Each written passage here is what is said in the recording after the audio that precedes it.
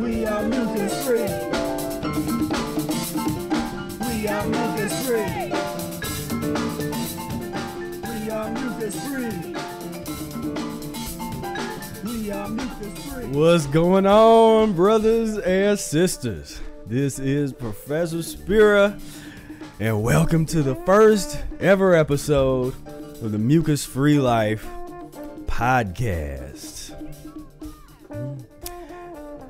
And of course, you're listening to me and Brother Air and other folks on the Arid Day Celebration Band, which was last July. Had a grand old time with a lot of dancing, a little bit of singing, a little bit of just a lot of jamming. And I like this piece. We are mucus free. So I thought I'd start this episode with that little tune. So, what's going on? What's up, everybody? I know it's been a while. Been a while since I really made a lot of videos, and a couple months ago, me and Brother Air went live with one of our famous Unleashed sessions, where we look at the state of the mucus in society, and been really busy since then. Been trying to focus on my physiology as always. Got into some different periods. I experiment with a lot of different things within the context of the mucus diet healing system. I did this kind of long stint of mucusless raw type of thing, and then I shifted into some other stuff, and so that's part of my practice. And one of the reasons that I don't always talk about what I'm doing on a day-to-day basis is and it would confuse some people that don't understand kind of a long-term practice, because people I get asked that all the time, and people have said, well, why don't you make a video that's what I eat in a day and all that kind of stuff. And eventually I'm going to do something like that, but what I'm going to do, instead of just say, okay, what I eat in a day, I'm going to give like 4 or 5 different examples of what I would eat in a day over the years in different circumstances. What I ate in a day during my first year of practicing the mucusless diet is totally different. What I ate in a day in my second year is very different from what I ate in my 5th year, my 10th year, my 15th year. It was all different. So I think giving some examples of what different kinds of days look like on the mucusless diet healing system would be helpful, I think. I'm hoping. Because oftentimes when people ask that, it'll be a day where I am eating something that is not a whole lot of food. And I don't like to put that out there in a way where people think that all we do is eat nothing but fruit, or that's all we're promoting, or that we promote eating nothing but being mucusless all the time, or mucus free. Yes, we talk about mucus free, we talk about being mucusless, but we always preface that with transitioning toward a mucus free lifestyle.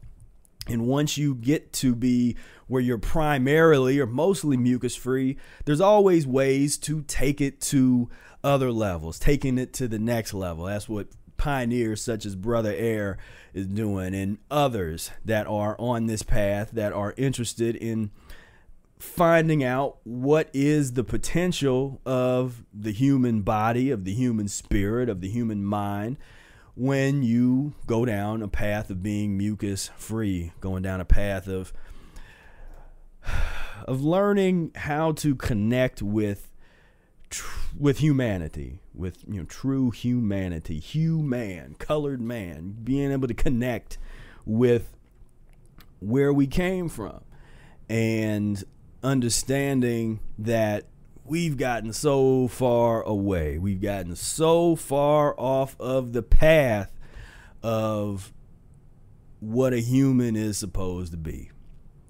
And if you don't believe me, we're going to talk about some things a little bit later on that will demonstrate this better than just complaining about it and saying, oh, it's bad out there. And We know that.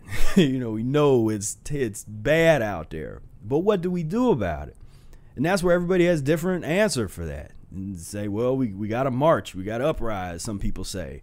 Other people, well, then you got the people that say, oh, everything's fine with us. We've evolved into this. This is how we are. We are cold-blooded animals that do what we do. We murder and rape, and that's all normal. That's what some people say. We've evolved into that.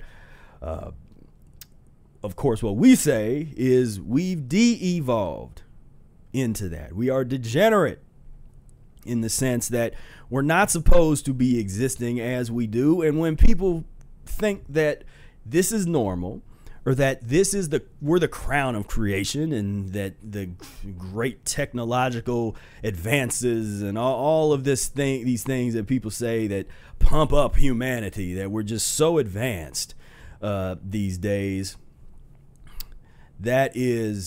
that's what gets probably on my nerves the most. That level of ignorance, that level of blindness is disheartening, and it's time to wake up. It's time to wake up, because this world can be a much better place. It's not going to be perfect overnight. The goals and the visions, we can talk about vision of having a calm and society, people that are, beyond money, beyond these political and economic systems that we have been born into and inherited. We can get into that and talk about that, but we cannot have vision without a plan. And any plan must start with transition and transition diet, because we cannot be a rational human species when we are divorced from our nature, from what we're supposed to be doing. The craziness that we see out here is an expression of what we are doing that is totally against nature's laws, natural laws. Yet we have created so many scapegoats and so many different reasons why things are the way they are when we're focused on the bad things. It's like, well, it's genetic. It's the sun is getting us, or it's even the pollution. Now, of course, the pollution is coming out of a consciousness, a pus and mucus based consciousness. Again, divorcing the divorcing of the human from nature, and the natural diet is created all of this chaos that we have in this world. And if you are someone that has been in a position, see, some people would say lucky enough. I would say lucky enough to be in a position where you can recognize the chaos, but it might not be threatening in a way where you have to, where people are throwing bombs at your front door or your back door. You're lucky enough to have a door with a roof and ceiling. So there's that level of understanding. But what are you going to do with that if you are in a situation where you are in a part of the world where you do have a little bit of comfort, and you're able to have things like beds and couches and whatever, and refrigerators and all? Not everybody has that. Some people, they totally divorced from understanding different, all the things around the world, and just the chaos and the things that's going on, because you get comfortable in your bubble. But if you are in a situation like that, I implore you to use that to your advantage to transition and take things as far as you can physiologically, to transform yourself while you're in that type of environment, because it is hard to do. If you're in a situation where you are worried about people bombing your home or shooting you when you walk out the door, it's not impossible to practice mucusless diet in that kind of environment, but it's very difficult. And so when I talk about, gratitude and being happy, I'm happy that I am in a space where now that I have the consciousness of the transition diet and mucusless diet, I am able to use the comforts, use the technology in a transitional manner to try and eventually move back to a natural way of being for me and for others that are interested in that type of path. Because I'm definitely not against technology. I mean, I love certain aspects of technology as an artist, as a content producer, as an educator. So things like this video and audio and making music and different things I do with technology. I don't think there's nothing wrong with technology in the sense of, what do you do with it? Are you using it as a tool to take things to a different level, or are you using it to hurt people, or are you using it to hurt yourself? How are you using this tool or these various tools called technology? Basically, this podcast format is the best way for me to connect with more people, I think. The format that I did before this, the Professor Spira office hour format, people that were into the mucusless diet really liked it.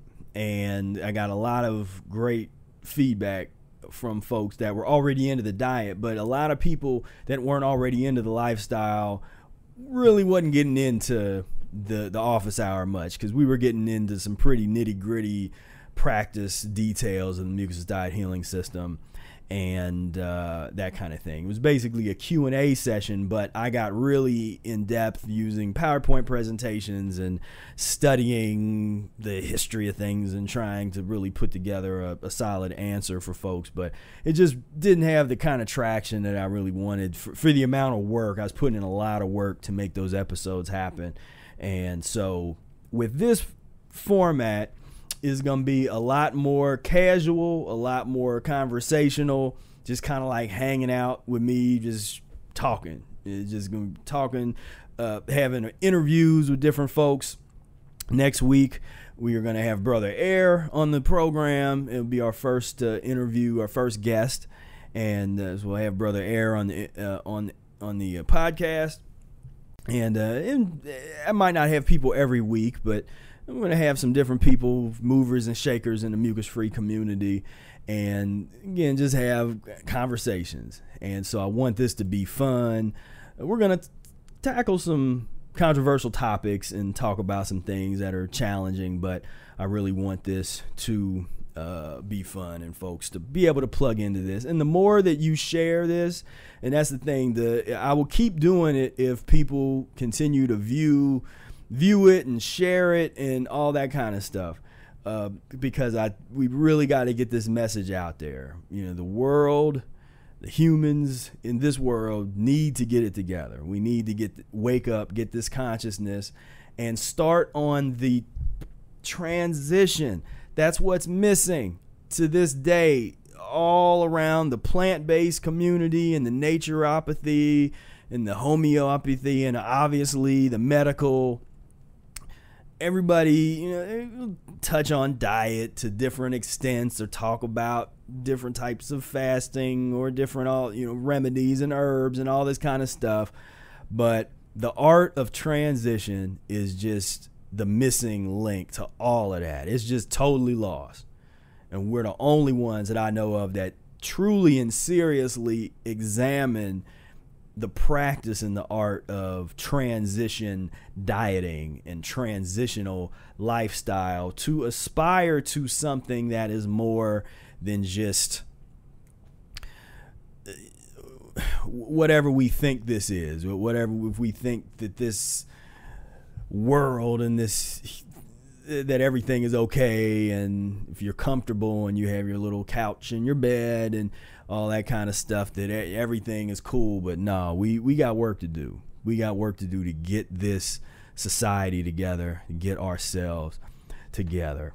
So for 3 years, Bear did a radio show called Immortality Pipeline, and there were some things that we did during that show that I think will work really well for the podcast. You know, eventually I might open up some phone lines and have some callers call in and do that kind of thing as I figure out the best way to do that. And just really plug in. I mean, I want this to be a place where folks that are interested in the mucus-free path can plug in and we can kind of just feel how we feel on this path, and that is the whole range of emotions, how we deal with it, because this is character building. How do you build character? Mucus's diet healing system builds character, makes you humble.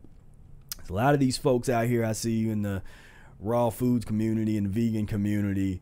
There's not a lot of humbleness. There's a lot of kind of ego, and I'm the best and do this, and you got to be 100% this and all that kind of stuff.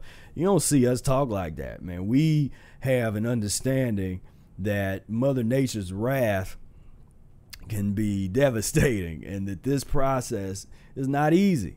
And I'll never say that, this is easy. You just get on this, and that's why and I know I've said this in the other, some of this stuff in the other ones, but that's why we're not on. I was at the gym, and they got the TVs up there, and they had ads for the Atkins diet. I'm like, where'd they dig that out of the ground again for? They had some famous actor that was, well, I do the Atkins diet and this kind of thing. I'm like, man, they should have left that in the grave. That Atkins thing is insanity. But that's on, and as insane as that is, there's a reason why that's on TV, and Mucus's diet healing system is not, because that's not about putting real challenges on you, transforming society, transforming your mentality, and reconnecting with nature. So in a society that has become divorced from nature, it would follow that anything that is on the negative vibration, that's going to be acceptable. Put that on TV and everything's all well and good. But you start talking about something that's really going to totally upend the society and change everything. They don't want that out there. That's going to be suppressed as much as possible. But that's where the work that we're doing here, just the slow transitional work of one person at a time, hearing about this information, out of how, maybe 100 people hear about this, out of 100, maybe one person really gets serious into practicing the diet, and out of that, a group of those one folks, you might only have a couple that really understand the transition to a point where they can practice this thing and sustain for a long time. But I want to get those numbers up, because if you really practice the system, you're going to have a lot more success than what I'm seeing going on in the vegan community, raw foods, and all these different communities that have kind of sprung up around the plant-based healing arena.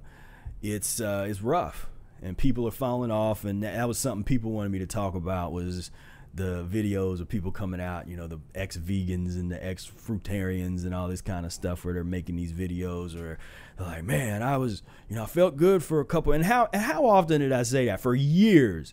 You go back to the oldest of the old videos on this channel. We're talking about the Mucus's diet, and I'm talking about how people that are too aggressive feel great for a little while, but sooner or later that they can't handle that level of intensity.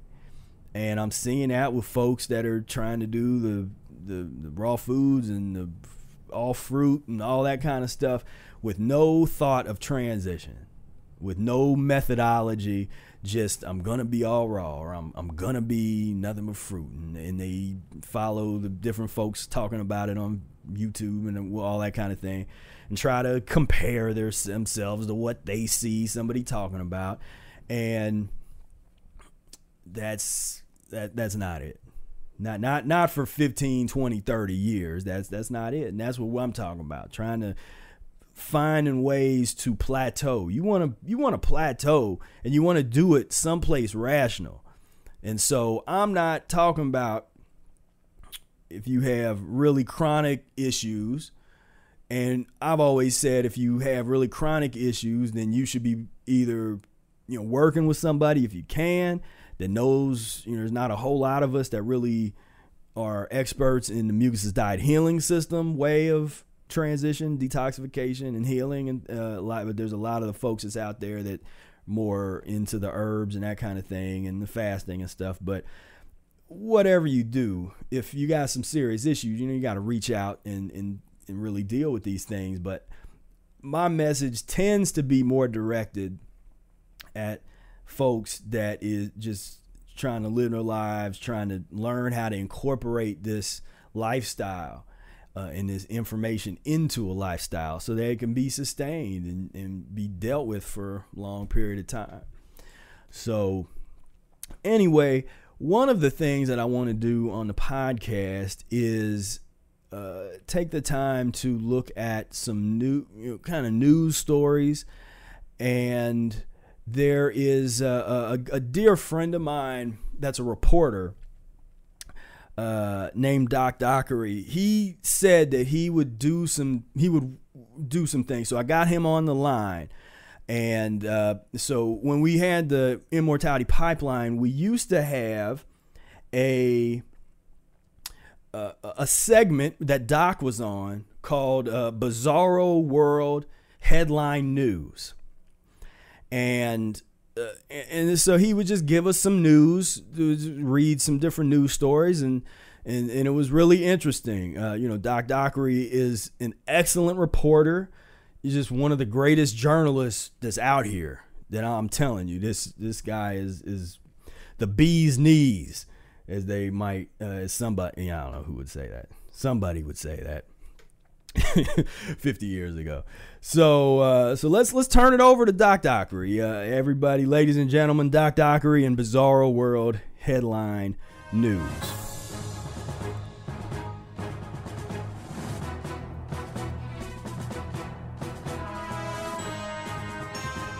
Hello, ladies and gentlemen. This is Doc Dockery, and you are now listening to Bizarro World Headline News.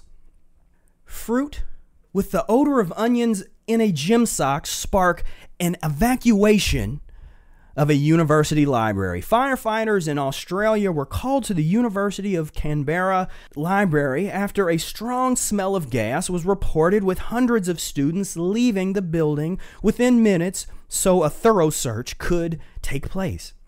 After an hour, the source of the foul odor was discovered: a durian fruit, which had been left in a bin near an air vent on the second floor. The powerful pong has prompted hotels and public transport systems across Asia to ban durians altogether. And in a post on a Facebook page for the library, it says that we are open. The lingering gas-like smell in the building is completely safe. Someone left a durian fruit on one of our bins, which is very sneaky indeed. A boy, a chicken sandwich, and a federal case over dinner at Colonial Williamsburg. Should a child with severe gluten allergy be allowed to bring a homemade meal into a Colonial Williamsburg restaurant on a school field trip? A federal appeals court Friday ruled against the tavern that refused to let the child eat his own food at its site. But one judge disagreed, saying that the decisions would force restaurants throughout Maryland, Virginia, and the Carolinas to give up control over their most valuable asset, the food that they serve. Quote, "This is a terrible rule," said Judge J. Harvey, or should I say the most honorable Judge J. Harvey Wilkinson III. The case was brought by an 11-year-old boy from Maryland who tried to bring his gluten-free chicken sandwich into the Shields Tavern during a school trip in May 2017. He and about 60 classmates planned to have dinner at the tavern, which offers a traditional 18th century experience with actors and musicians. But the restaurant, owned and operated by Colonial Williamsburg Foundation, refused the boy's request and offered instead to prepare a gluten-free meal for him. And the boy turned it down because he didn't trust the restaurant to safely prepare his food, as the court filing states.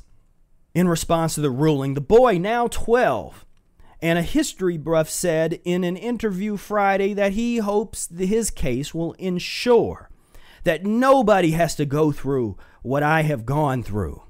And if I could comment on this, I think that this is a national tragedy, ladies and gentlemen, that in such an important place as Colonial Williamsburg, where we talk about make America great again. I mean, this was when America was great, and there's so much education, there's so much learning that we can glean from a place like Colonial Williamsburg. And so for this young man to be so disrespectful, to think the temerity that he could bring his own gluten-free chicken sandwich to this historically accurate place. This is why things are so terrible right now in this country. That I just cannot believe it. And I want to get a comment by the culinary historian Michael Twitty, and let's see what he has to say. He did some work at Colonial Williamsburg, and I'll turn it over to Mr. or Dr. Twitty. Starts most days in the garden. Oh, good stuff, boy. Boy. There you go. Can't have pepper pot without a hot pepper, huh? Yes, sir. A little rosemary and we gone. You're a historian. Mm-hmm. There's a lot of ways you could study history. Right. Why food? People associate food with identity. Food is the way of all human beings on earth say, we eat this is us. They eat that is not us. Everybody has this deep connections to gastronomy in their personal, familial lives. You know, our story is told through our plates. Every year, 500,000 tourists visit Colonial Williamsburg for a sanitized glimpse at 18th century living. Everything that's not behind the rope is all right. There's no fancy knives and no air conditioning in Twitty's kitchen, just his food and the uncomfortable truth. You're making Southern cooking, right? Yeah. And a lot of people go to a certain place in their mind. Right. I think when they hear that, they go to a certain nostalgia. Especially when I'm wearing these clothes. Yeah, and that nostalgia isn't always a good thing for people who look like you and me. Yes. So I just want to say that this young man here is doing God's work, and we need more places like this. We need more places like Colonial Williamsburg here in the United States to really understand the greatness of this place. And it just boggles my mind that young child would be so disrespectful. In conclusion, I want to thank you. I'm going to turn this back over to Professor Spira here, and this has been Doc Dockery coming back at you with Bizarro World Headline News.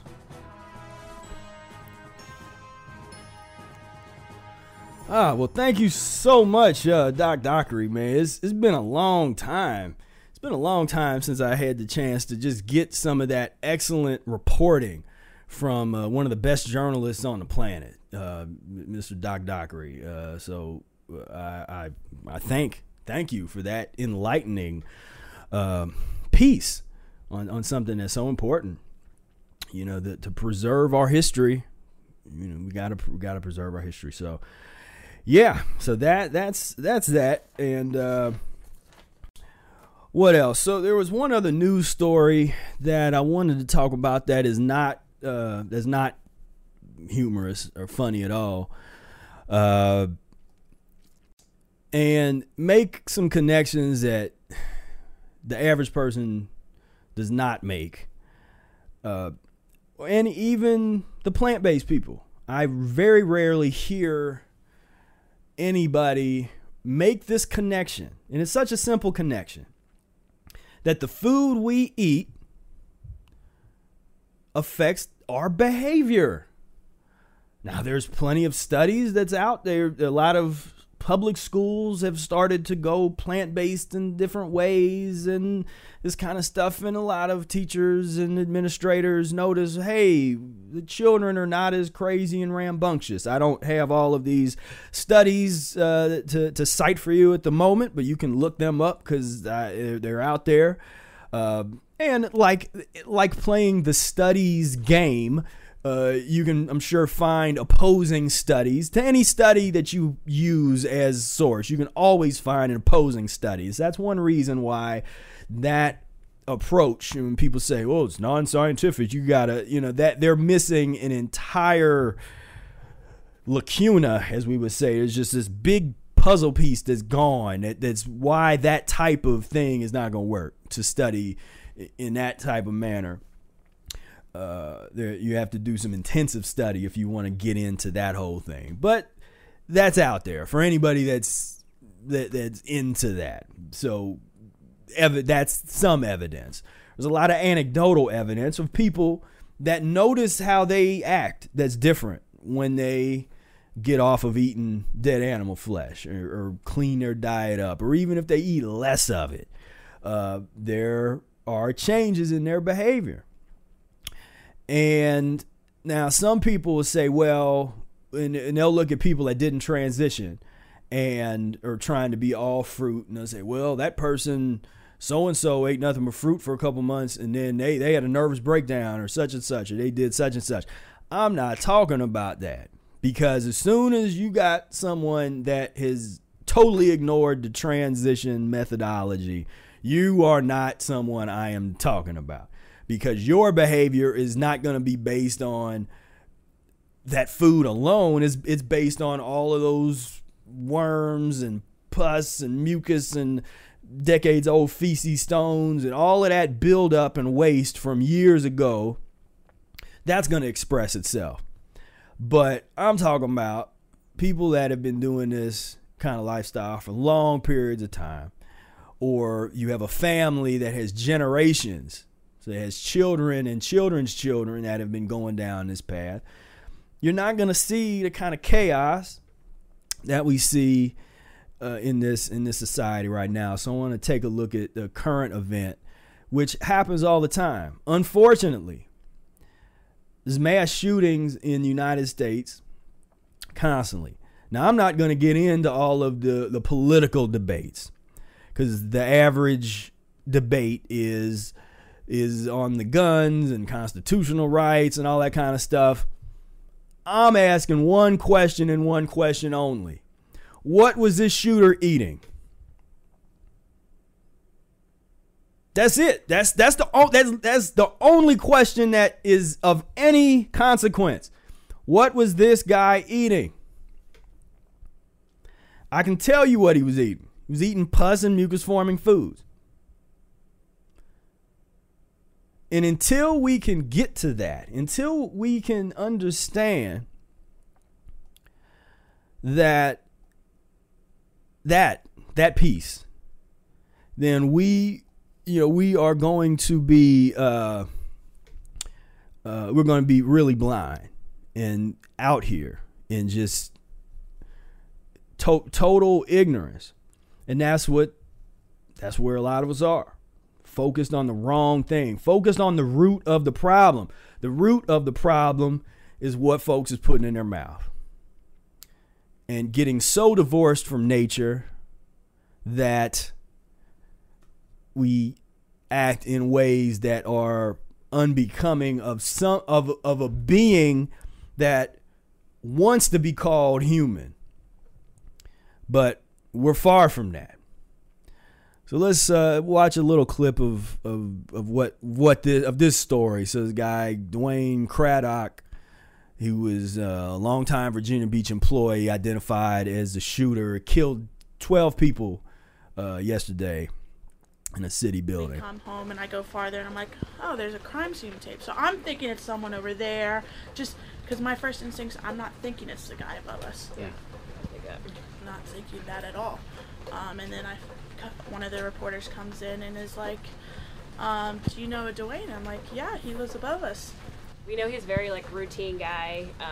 Could probably pick up on his routine pretty easily, but had very few encounters with him. My dad spoke with him when we first moved in, and other than that, just general encounters, good morning, have a great day, as you're walking or leaving. I mean, I always felt like I was in a safe neighborhood, so never felt it's very quiet. Never felt, we always would jokingly say, oh, Dwayne's got cameras at his house, so, if anybody ever was to come around, we'd be fine, not knowing that the person that could have come around would be him, kind of thing. But, it's never felt, fearful or anything like that. I work for the city, and one of my bosses was like, hey, one of our participants' dads might be late because he works around that area. And so there's just talking a little bit about the dude. There was a video that I'd had queued up before that I thought where they were actually at the scene. This is one example, one account of something that happens over and over and over again. And, people focus their attention all of a sudden okay, this is something that made national news. There's people who are getting shot and brutalized and all of that every day, all over the world, and all kinds of different nooks and crannies. And I did a simple lookup of Chicago shooting, and here was a baby waved at suspect before they fatally shot the mother. I mean, there are hundreds and thousands of these stories of just senseless killing. Now, I'm not the first person to talk about or say okay, things are bad. What are we going to do about them? But the answer, and I challenge anybody, let's try that. We've tried everything else.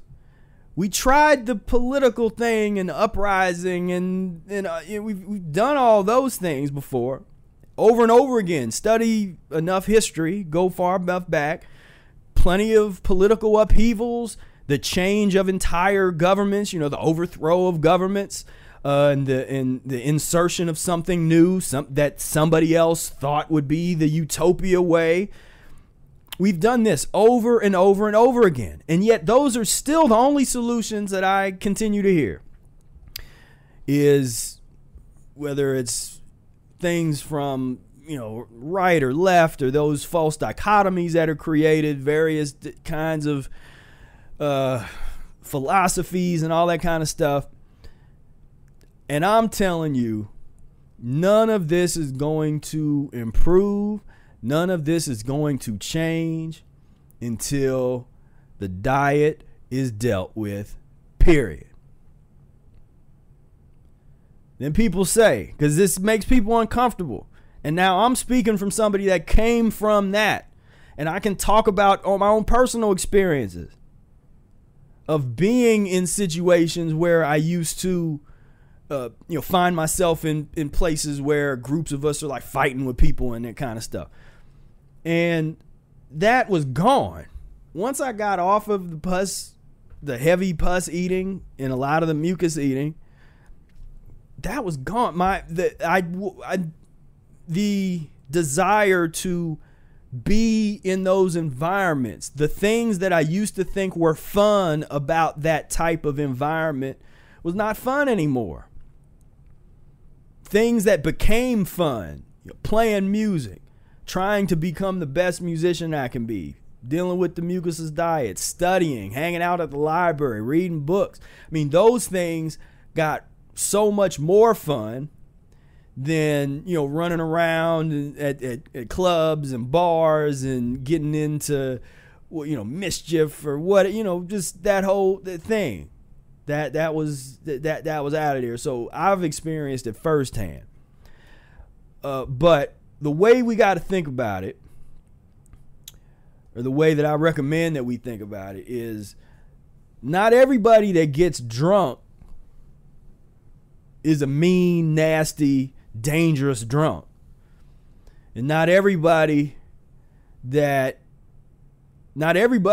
smokes weed is mellow and cool. And not everybody that does any insert name of drug goes along with the stereotype of that drug. Every person's body reacts differently to the drug. So some people drink a bunch of alcohol, and I'd actually brought up I don't know if I still have it up here. I'd found an article, because I actually looked that up today. I looked up an article about the percentage of murders that occur that are based on people that are drunk, that are intoxicated. You know, how many people actually murder that are intoxicated, either drunk or something. Now, drinking by far is the thing that gets the most percentage points in terms of murder. But I would say way, way above being drunk from alcohol, what puts us in the mental space to even have a moment of that type of experience is the pus and mucus eating. Because it has to be. When you're doing something that's so unnatural, that's diametrically opposed from what we're supposed to be doing, what do you expect? Not peace, not harmony, not calm resolve, not, you know, working things out through a hug. No, that's not it. That's not gonna happen. And so you can't just tell people, because this is one of the problems, you know, in PETA. You see them, you know, it's like they're, and different people, that and vegans in general, you know, they'll try to appeal to the moral sensibility of somebody, but you can't do it. That's not going to be effective. It'll be effective for some people, but if you're dealing with someone that has an inability to feel empathy, what are you going to do? How you going to get that person to feel something that they can't feel because they're blocked and they're obstructed? Vitality equals power minus obstruction. How you going to do that? So our only chance is to appeal to, well, first and foremost, we have this information, so we got to worry about ourselves and our families, getting ourselves together first and foremost. So that's the most revolutionary thing you can do. Get yourself together. Working on this, you know, this life, you know, getting yourself together, your life. You got control over that. You got control over what you put in your body. You know, so we have to start there. Then we start talking about how to transition the economic system, how to transition political systems, how to undo and deconstruct society as it is today. Then we can have that conversation. People always want to put the cart before the horse. They want to talk about how we can overthrow the government, or we can have a revolution, economic revolution, or, you know, uprising, or whatever. Like I said, that's happened again and again and again throughout history. But there hasn't been a permanent solution.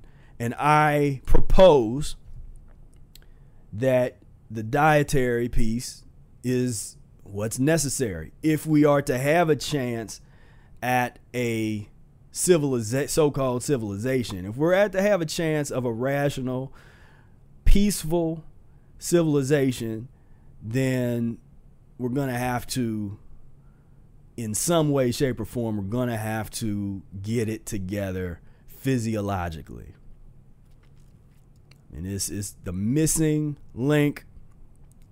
And so I look at the work that we're doing. It's the most revolutionary, most important work that is out here that we can be doing, because,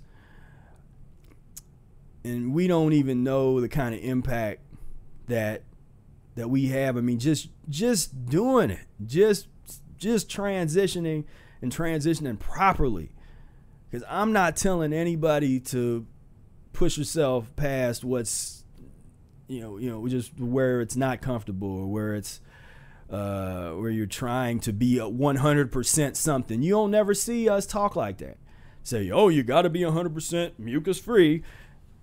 Never said that. Well, you got to be 100% raw, or we're fruit eating beings. We need to eat nothing but fruit.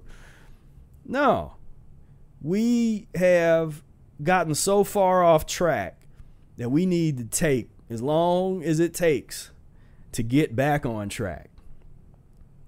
So we need to be able to sustain. We need to be able to hit these plateaus and really get to a point where we are truly transforming humanity through ourselves. And that is... and that's really important. So I'm gonna take a look at the chat over here. Let's see what's going on. What's going on at the chat? Let's see. Let me share the chat. So we got Marshall Vid says, very similar to Dr. Sebi's material. Well, my material is very similar to Professor Arnold Ehret. Now, Dr. Sebi said that Arnold Ehret is the only person that he agreed with.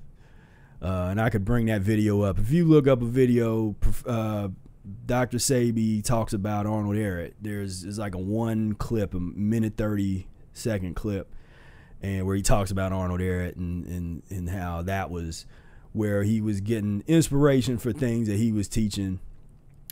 Now, when it comes to the herbs and all that kind of stuff, and he didn't talk about, that I know of, he didn't really get into talking about a lot of transition diet aspect of Ehret's work.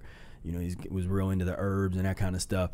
I talk about, Professor Arnold Ehret's mucus diet healing system is the inspiration for what I do and what I live and what I talk about.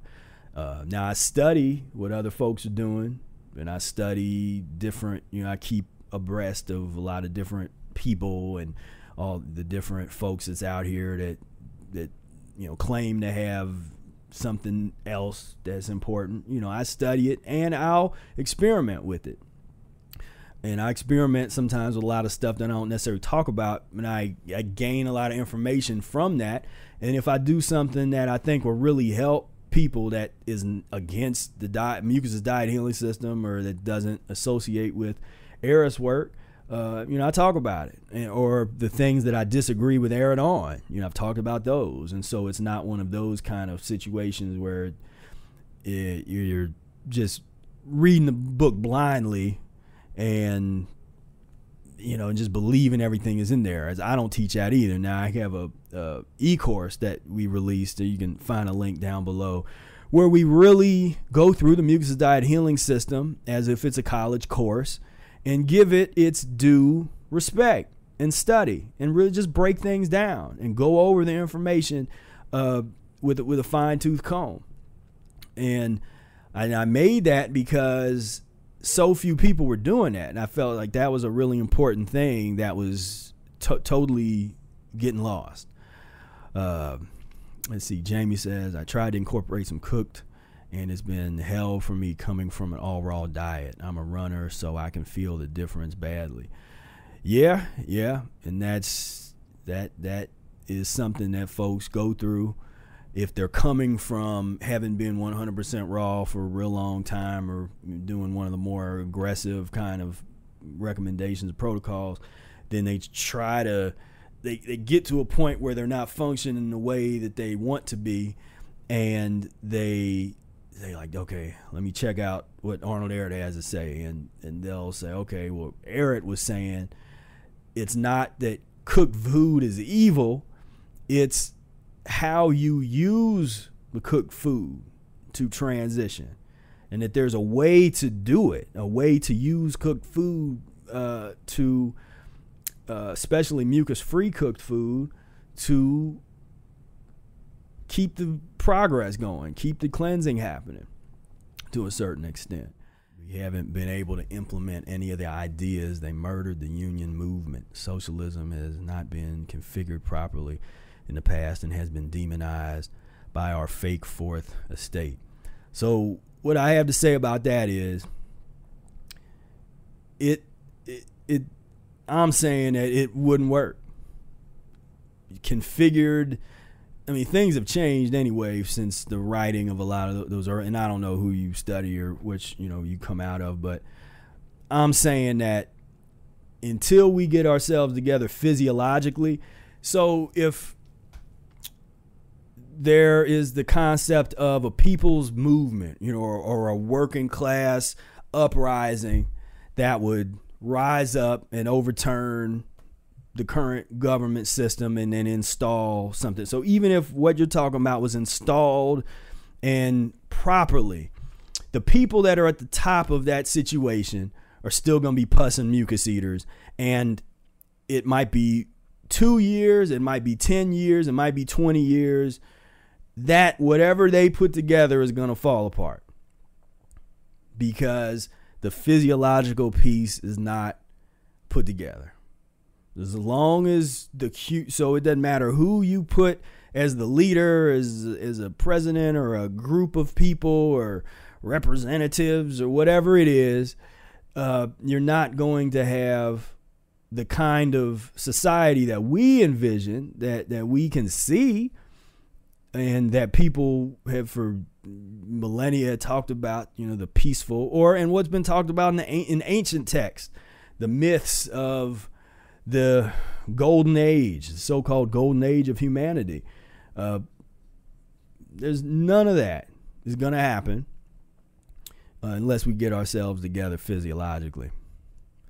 And but yeah, I firmly believe, you take any of the worst, and I'm talking about the worst stuff that's out here, because we got, there's slavery, a lot of, and many of you probably know, slavery exists today. Huge amount of slavery in the world. The sex trafficking of children, sex trafficking of anybody. All of these things that are just abominations that people aren't talking about enough. But there's a reason. The United States of ignorance. I'm in the States. And so that's what it's all about, is what can I do to stimulate my consciousness and divert my attention away from something that might make me feel not great emotionally at the moment? How can I ignore? What can I drink? What can I eat? Where can I go? What can I do to ignore the mass shooting? What can I do to ignore the rape? What can I do to ignore the invasion of other peoples and the killing of defenseless women and children by our government? What can I do? Let me ignore that. Let me go to the football game. Let me just enjoy that. Let me watch one of these news shows with these talking heads and these political hacks. Let me watch that, and I'll feel informed. I will feel like I'm a good citizen because I know the issues. I watch the news. I know what's going on. They have created a total situation in society of diversion, you know, the likes of which we've never seen in history. I mean, it's just unprecedented in terms of the places that you can go. Now we got the internet, the places you can go on the internet. You know, you don't have to experience anything real if you don't want to. Virtual reality. You can be totally virtual, totally disconnected from nature. You know, take somebody and tell them, okay, turn your phone off. I was talking the other day, it was like, yeah, I'm gonna go out in the woods and, you know, with no electricity, go out there for, you know, 48 hours, 72 hours, and at least get in touch with something natural, something that you know, get away from all this electricity, all this stuff. But the majority of people aren't thinking like that. You know, you try to go and some 16-year-old and be like, okay, no phone for several days. We're going to go out in the woods and we're just going to sit and meditate and, you know, talk about stars and breathe, focus on our breath. And, you know, who's going to do that?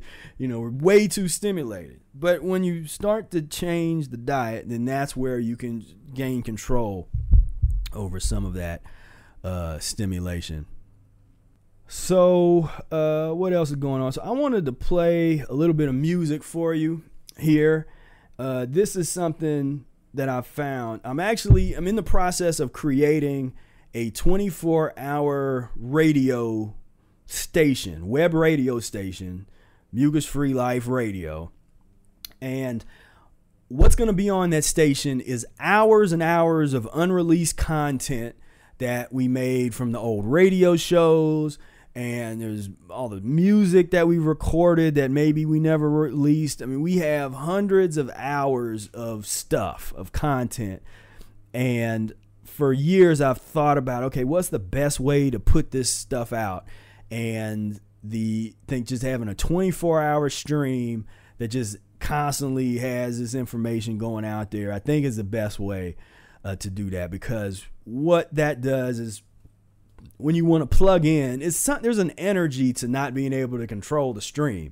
You know, YouTube, you kind of control, okay, what video I want to see, that kind of stuff. But with the stream, you have no clue what you're going to be listening to. When you tune in, we might be talking about something. There might be, who knows what was going to be on there, you know. And we did a lot of different stuff on the radio show that was pretty, you know, it was some out there kind of stuff, and then there's some, you know, we just have fun. But I think that's the best way to put that out there. 'Cause at one point I thought about maybe releasing it as something that you could, kind of like an e-course or something, where you could pay a certain amount and then you would get access to all the different links, or not links, but all the different files from the old shows and stuff. Because I really do have, probably maybe 200 hours of stuff from the old shows. There's just a lot of stuff that can definitely fill up, enough stuff to fill up a radio station without repeating stuff all the time. And then I'll be adding new stuff to it, and maybe, you know, add the podcast on there and stuff. So that's something that we definitely want to do, that I'm working on now. I'm going through all the old audio and kind of cleaning it up a little bit and just getting it ready. You got to get it the right file type and size and all that kind of stuff. But what I will do, though, this particular song, and I just came across it the other day, and I really like it. This is me and Brother Air play on this. We used to be in a band called the Afro Rican Ensemble, and this is from a recording we did. This was kind of early in the band's years. This song is called Psychedelic Sally, and we got Mario Abney on trumpet, Eddie Bayard on saxophone. I'm on trombone now. The first solo is me. I'm playing my trombone through a guitar effects pedal, so it sounds kind of like a synthesizer. Something's playing, but that's me on my trombone. Then Brother Air is I think he's on the drum set, and then Rolando's playing percussion. Brian Batchelor Glader on keyboard, and a couple other musicians. But So this is Psychedelic Sally. We're gonna have a little fun, a little music break. Then we'll take a break for a minute, and we will come back with some more discussion, and we'll close out the podcast. Check it out. Check it out. Check it out. Check it out.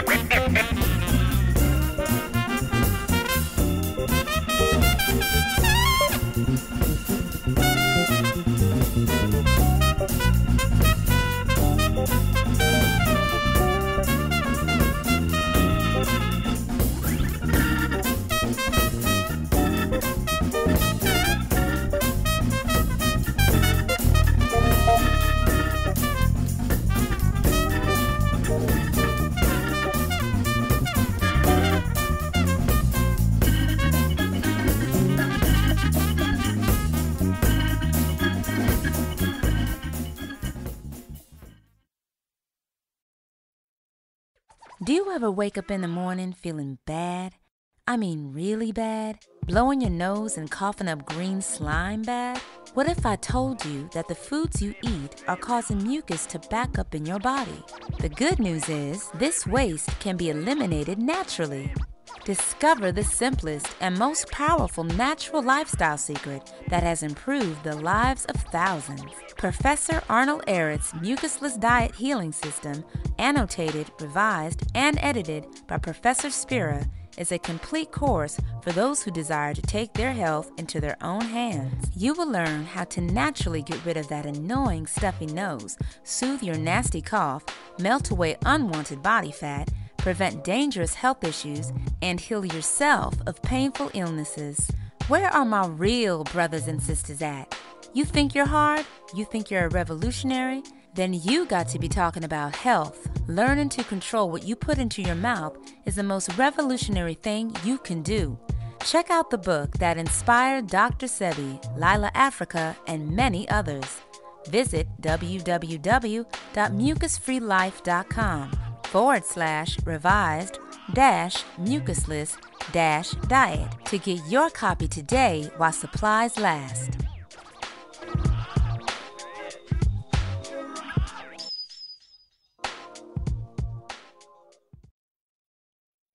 Hi, my name is Kristen Oviedo, and I'm currently a stay-at-home mom. I take care of my son who's 2 years old. His name is Logan, and we live here in Houston, Texas. I was so excited when I found out that Professor Spira was going to be releasing an e-course for the Mucusless Diet Healing System. I actually bought it as a birthday gift to myself. The e-course goes through Arnold Ehret's book lesson by lesson. You get the reading materials with the audio files, and then Professor Spira teaches each lesson to you. He also gives you a quiz at the end to see how much you paid attention, and gives you additional readings, additional videos to watch. So you literally could spend hours on doing the e-course. And what I love about it is I can really do it on my time. Hi, my name is Michael Adam Fathauer. I currently live just outside of Pittsburgh, Pennsylvania.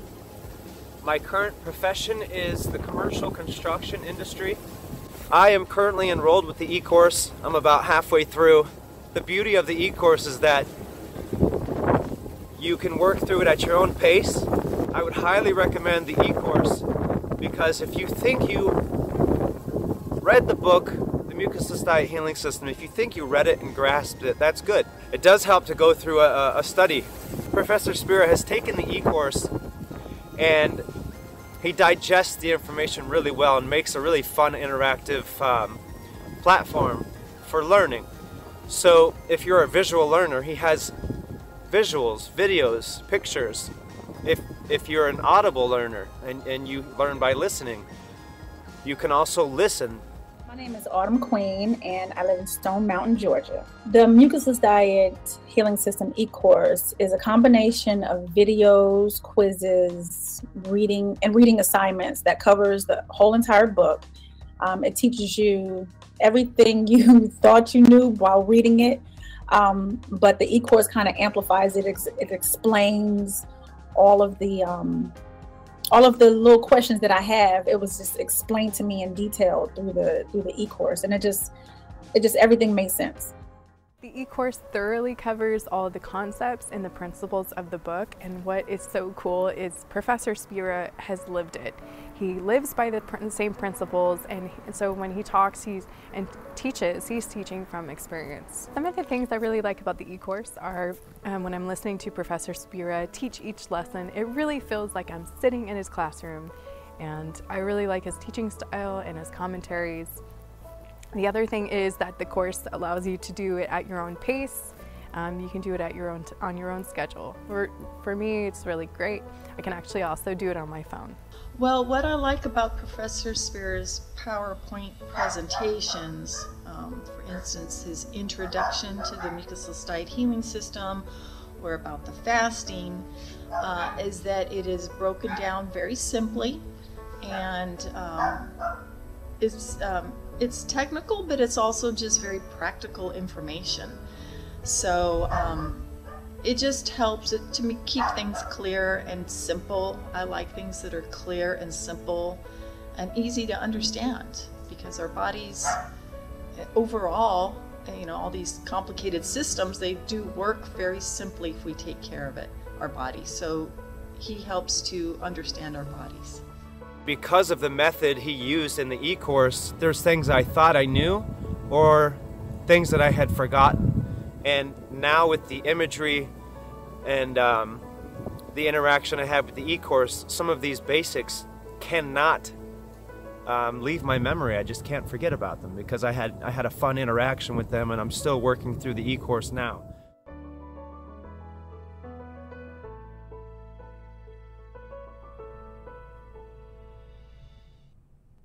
right. We are back. Ladies and gentlemen, thank you for giving me a chance to take a break for just a moment. And got a little bit of lemon water. Just drank a little bit of lemon water down. It was very good. So one thing that before we get too much further, I want to go over a couple things that's coming up. We got the Air It Day celebration finally starting to get it solidified. And well, first and foremost, I want to thank an anonymous benefactor, anonymous donor that is helping us out tremendously with this year's event. Gave us a very generous donation. I want to really thank. In fact, I need to let me change the camera back. I want to thank you so much for what you did and your support. And I know you don't want us to say who we are or nothing. So I just want to thank you. And later this week, me and Brother Air are going to do a GoFundMe because we need to raise even more money because what we're trying to do this year is just take things to the next level. Last year we had the Air It Day celebration in my backyard, and we did everything that we could do within our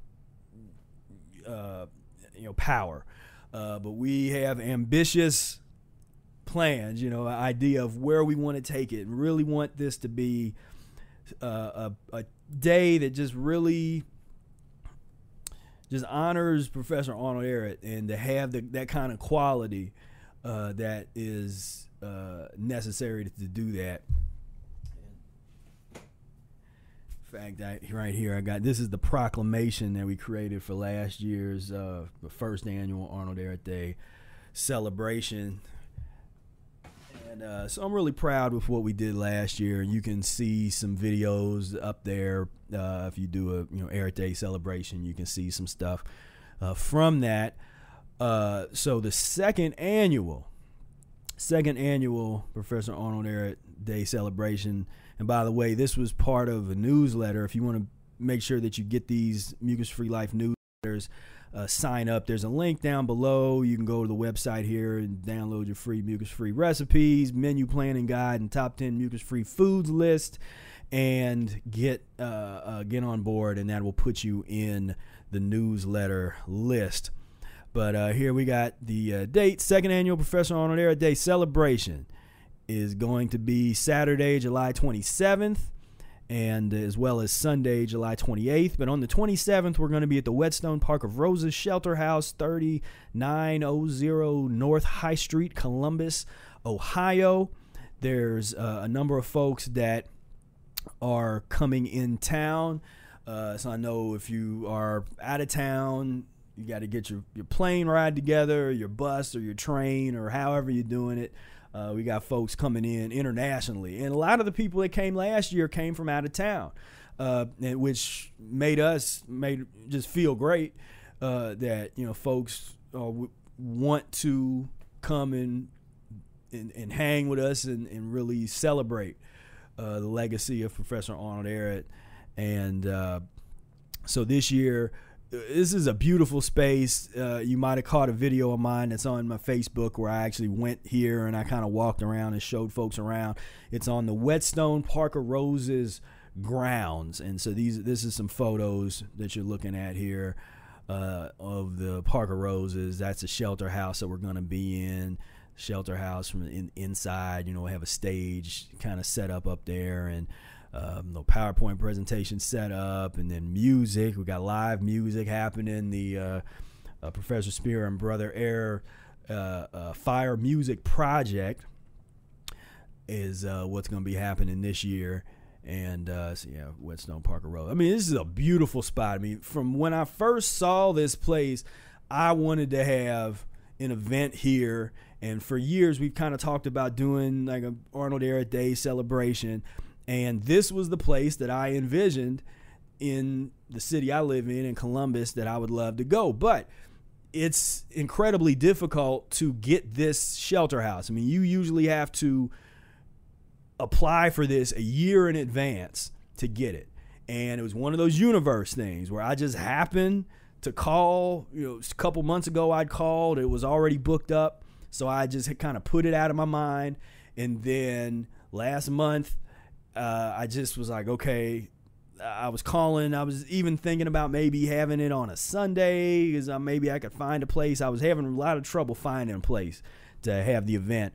And I called and somebody had canceled. I just happened to ask, well, can you check to see what's on that Saturday? And they checked and the shelter house was available. I was like, book it immediately. You got the credit card out here. That's where we want. And so this is going to be beautiful. And I just really looking forward to this event. But we got a lot of work to do in the interim. So we're still putting it together. So if you definitely know that you want to go, you want to get the best price on the ticket, sign up for the early bird ticket. There's a link down below on the YouTube. And if you sign up there, you'll be the first person to get access to the early bird tickets. There are going to be a limited number of early bird price tickets. And they'll be considerably cheaper than the regular price tickets. So you definitely want to get in on the early bird. And then overall, you want to get in because there is a limit. So I don't know I don't know how many people we're going to have, my expectations. I just put it out there and they say, build it and they will come. I'm happy with, we had like 40, over 40 people or more last year. And I expected 10, I expected like 10 or 15 people will come out, and that have made me happy. But I was ecstatic with the amount of people we had last year. So I'm not a good judge of that.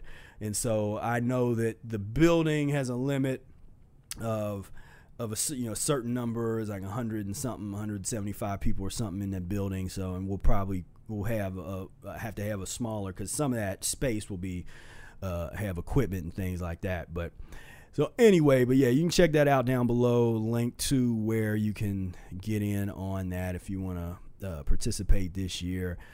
And and more details will be coming as far as the program. Part of what we're going to do later this week with raising money and also having sponsorship. So if you give enough or donate enough and you happen to have a business or something that you want to promote that's in line with the values of Mucus Free Life, then you can be a sponsor of the event and you could put up your logo for your for your company, and it creates goodwill amongst the community.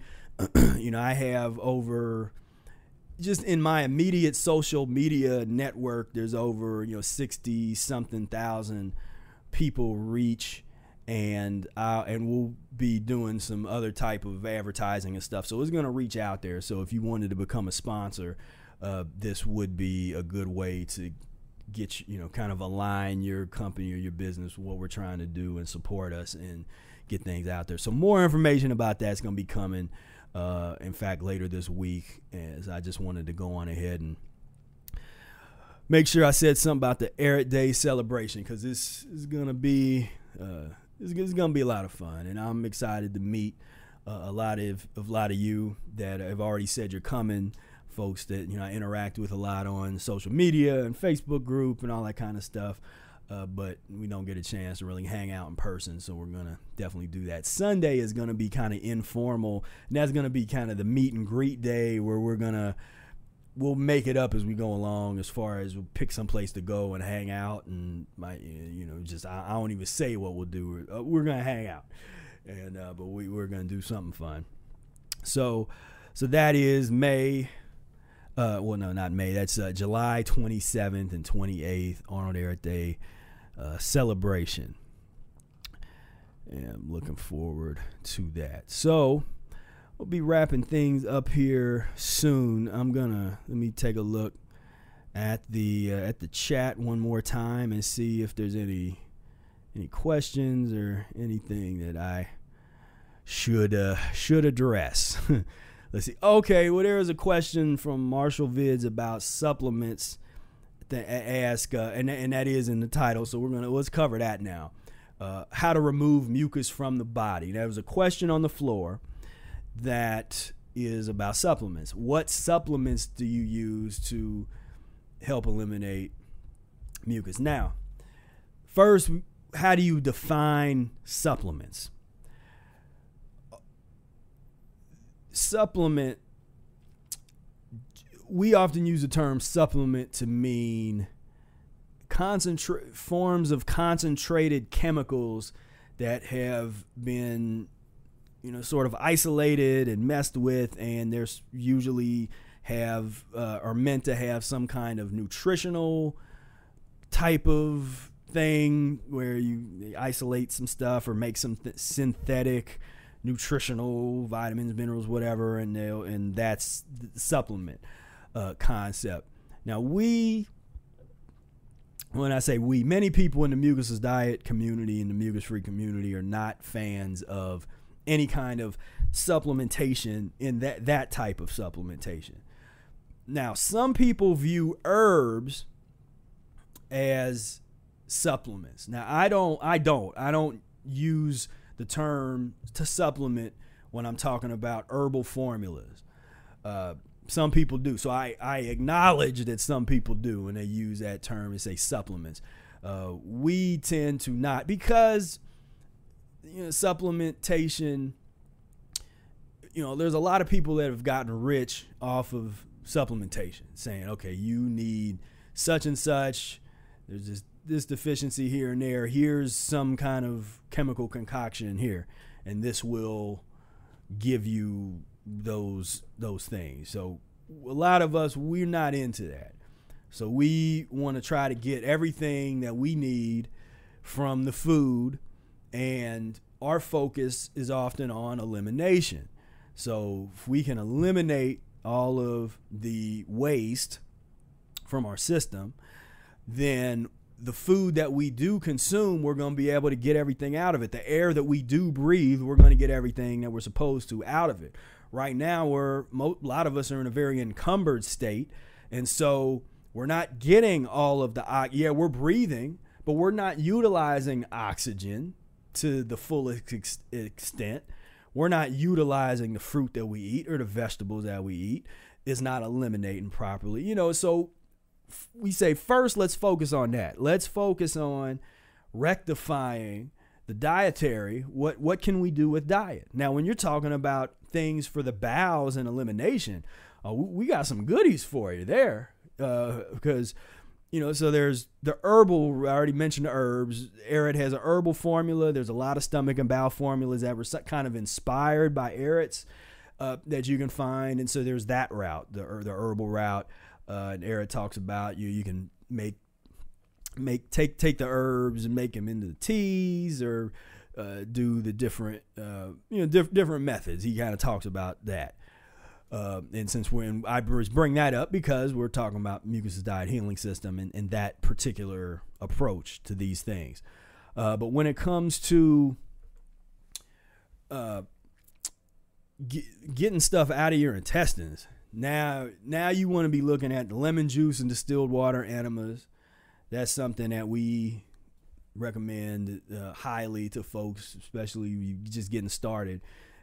Get that old, rotten, nasty stuff out of your intestines, and do so with an enema. Now, when somebody says, well, enemas are unnatural and you shouldn't do them, it's like, well, I mean, you do what you want to do. I'm not going to force nothing on nobody. If you just want to do herbs and focus on that thing, or just focus on the foods, whatever. But a lot of people, when you're coming from a situation like I come from, where I used to eat 2 or 3 foot long in one sitting, I'd have 2 foot longs with chili and cheese and a cheeseburger and a root beer at the neighborhood root beer stand.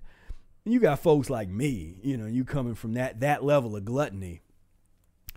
I mean, I wouldn't have been able to do it without the enemas. I mean, I can say that just from my own personal experience. The lemon juice enemas helped me get all of that old poison that was making me crave the wrong foods, because I was still craving the meat. I was still craving all of that stuff. If I would have did what some of these guys recommend, to just become all raw or just eat a lot of fruit, I'd have been so messed up as I see them getting messed up. I didn't do it like that. I transitioned. I did enemas. I got to flush that stuff out of there. I did short-term fast. I didn't do real long fast in the beginning unless my body told me to do so. I tried to work the system as best as I could, and that's kind of a missing link. I can tell you in terms of getting your bowels moving and removing the mucus from your body, practice the Mucus's Diet operative word healing system. Healing system. Get into the system. Study the system. What does the system consist of?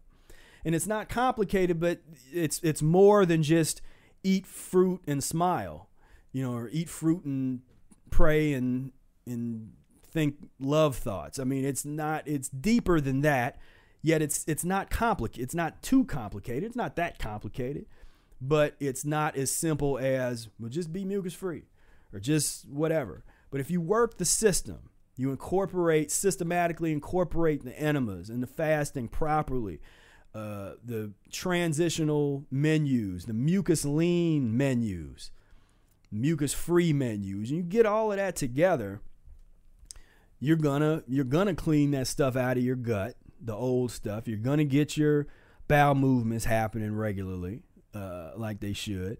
And so that's my recommendation. When you ask about supplements, I'm saying, well, I'm not an authority on supplements, so it's not a good, I'm not gonna, I don't have much to say on that in terms of the way I define supplementation.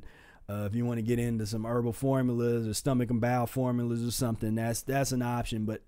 But if you don't change your diet and you don't get on a transitional diet that consists of foods that eliminate well. See, one thing people often ask, well, what foods am I supposed to eat and what's mucus forming, not mucus forming? And I'm not preoccupied with mucus forming versus non-mucus forming. I want to eat things that eliminate. So if I'm eating something that's mucus free, but it's not eliminating properly, meaning it's not going through my intestines and helping me form good bowel movements, and if it's not eliminating well, if I notice that it's just sitting there, or it's leaving behind some kind of residue that shouldn't be in there, I don't want that either. So there's certain mucus-free foods that in my particular body don't eliminate well. So I don't eat those. So it's not a cut and dry, mucus-free, not mucus-free. This is about getting in tune with your body and trying to figure out what is it that your body needs for optimal elimination.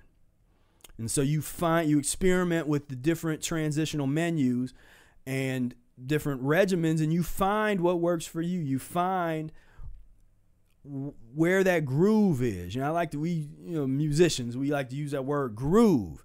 You want to get in the groove of this. It should be, you're kind of grooving with it. And a lot of people don't understand that because they ain't, you got to feel this. Once you get into it, you clear out some of that stuff and you start feeling it. You want to get in the groove, get in that plateau point. Pretty sure no one else, I've not heard anybody else in the raw foods or community say you got to get in the groove in that manner. But you got to get in the groove. Find the groove. Find the rhythm. What's one of the things I recommend in the new document, that free menu planning, I start to get into some of that. How, if you're the type of person that needs to write everything out and plan everything, how you can take the Mucus's Diet Healing System book and do that and directly apply that. You want to, that's one way to do it. And so get into the book, study this material. If you really, really want to get this information happening, check out the e-course, and but just study and then practice, and then go on about your life. This shouldn't consume your life and every little thing you do.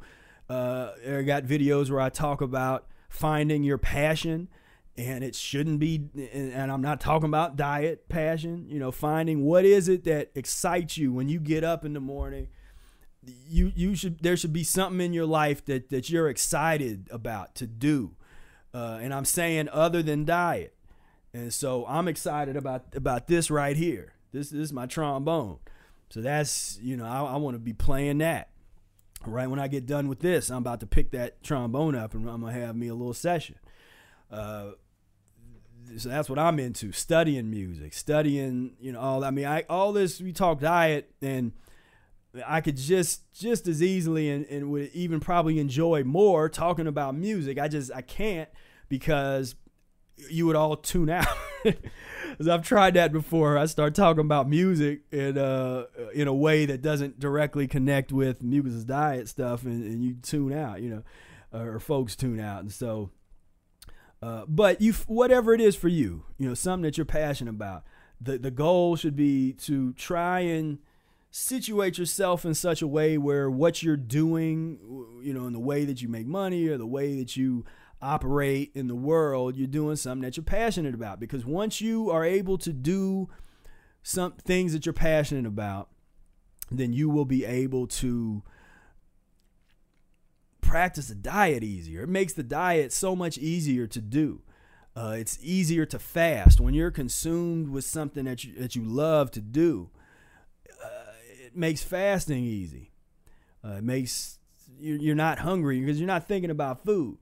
So that's a lesson that I hope that people take to heart, where I'm saying that like, food is not something that you should be obsessing about. You want to study and you want to get into it, and you want to create a situation. Really, if you study properly, you get to a point where you don't have to think about it. And that's why I say that this is like an art form. You get to a point where you have the fundamentals down. You have all of those kind of things. Once you've mastered the fundamentals and you understand that, you have that in your mind permanently, and your body from doing it for a certain period of time, then it's second nature. And that's what that's what you want. You want this to become second nature. And so I'll give you an example. So I'm not really warmed up, but so I'll show you. So doing certain things on trombone, it's just second nature. And if I was to ask you to do what I'm just about to do, if I was to ask you to do this, and say, you don't have to practice, you don't have to transition, just pick up the instrument, be intuitive, feel it, and you can do what I'm doing. So, okay, let's see.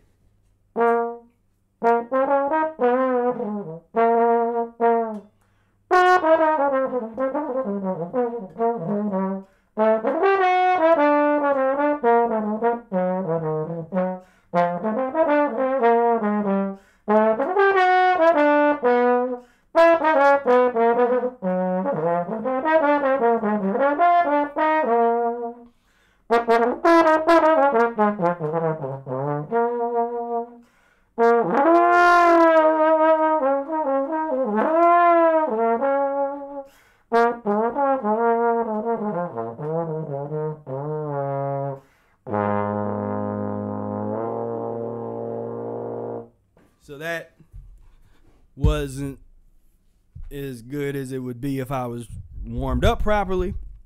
But I do that as an example, not to be like, yeah, music. I'm saying that it took me years to be able to do that.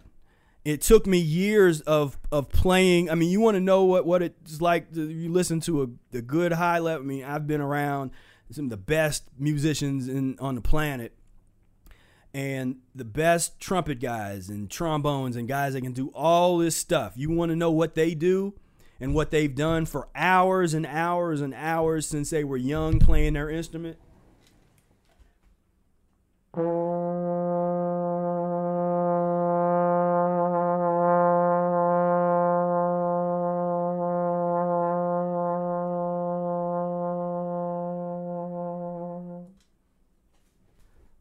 They might do long tones for an hour, 2 hours, for days or months, depends on what they're working on. And the point is that you don't learn how to play an instrument overnight with no study, no training, just It's like, okay, I tell you the principles, like, okay, well, you make just make a good embouchure and hold it like this, and just breathe in properly and blow out. It doesn't work like that. You have to learn this and take the time to practice. See, people don't want to practice. People don't want to practice. They want to just jump in, and they see someone that's like a master of fasting, like Brother Air, or somebody else do whatever they do, and they're promoting. There's a lot of people, doing the 40-day water fast and all that kind of stuff, and they'll promote that. And then people that have not transitioned, not studied, not practiced, they will then try to replicate what they saw somebody do without replicating or trying to understand what they did for years before they got to that point, before they did whatever they did. And so, practice is key. So thank you for indulging me in that, and I hope that example made some bit of sense. But to me, that's so important, is understanding that this has to be practiced.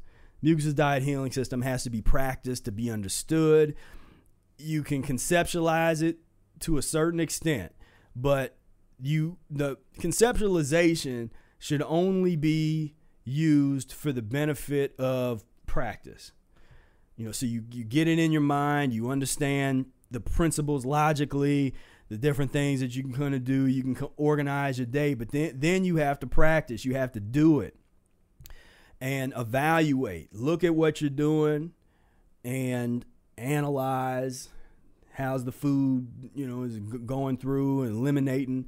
You look at all these different things.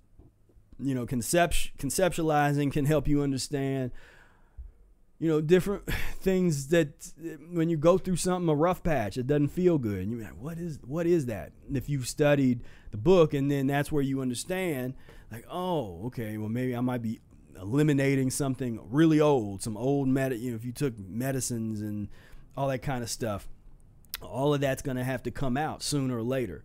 The residue of that was not able to leave the body. And so that makes this process a real challenge sometimes. So let's see, any other comments before I'm going to be wrapping things up here soon. And there's Nivak. Yeah, hit the like button, y'all. Yes, I like that. Thank you. Indeed. Thank you, Professor Spear. Has been hugely helpful. You are quite welcome. Alan says, what does Eric say about removing parasites? Dealing with severe parasitic infection, is diet and fasting by itself enough? Well, I think because when he brings up parasites and worms and all that kind of stuff, he does it in the context of just how filthy humans are. And again, the system and enemas, so enemas, Eric didn't recommend lemon juice enemas. He recommended water enemas. If there's anything that we've done that's kind of, taken that to the next level, is if you add the lemon juice in there to the enema. But you got to have you can't do that, one of those things by itself. So diet by itself might not, might not get it done. Fasting by itself might not get it done. The enemas without changing your diet is definitely not going to get it done. But when you systematically combine diet with the enemas, with the short-term fasting, rational fasting, you put all those things together systematically, and you're going to put yourself in a position to permanently eliminate that stuff. If you got the worms or whatever you got going on in there, you're going to eliminate it. And let's see, can you speak about transitioning off of fats versus cooked starches first? Is it possible to detoxify the body eating an avocado per day? Yeah, so I'm not, people think I'm hardcore about fats and stuff when I'm actually not. The reason that people think I'm hardcore about that is just because I simply state that fats are not optimal for humans, and to be eating large quantities of it for the rest of our lives is not going to work. But as a transitional tool, I'm not against using avocados. I use them myself. I'm not against using nuts nuts and seeds combined with raisins. Or if you're into the sprouting and soaked stuff, then you can be into the soaked nuts and seeds. There's that element. Again, the key there is elimination. So the folks that are really into like enzyme theories that are soaking the nuts and the seeds, their reasoning for that approach, it comes down to elimination.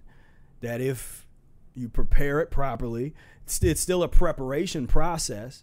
So you might not be cooking it, but it's a preparation process of a mucus. What would be something that ultimately would not be edible.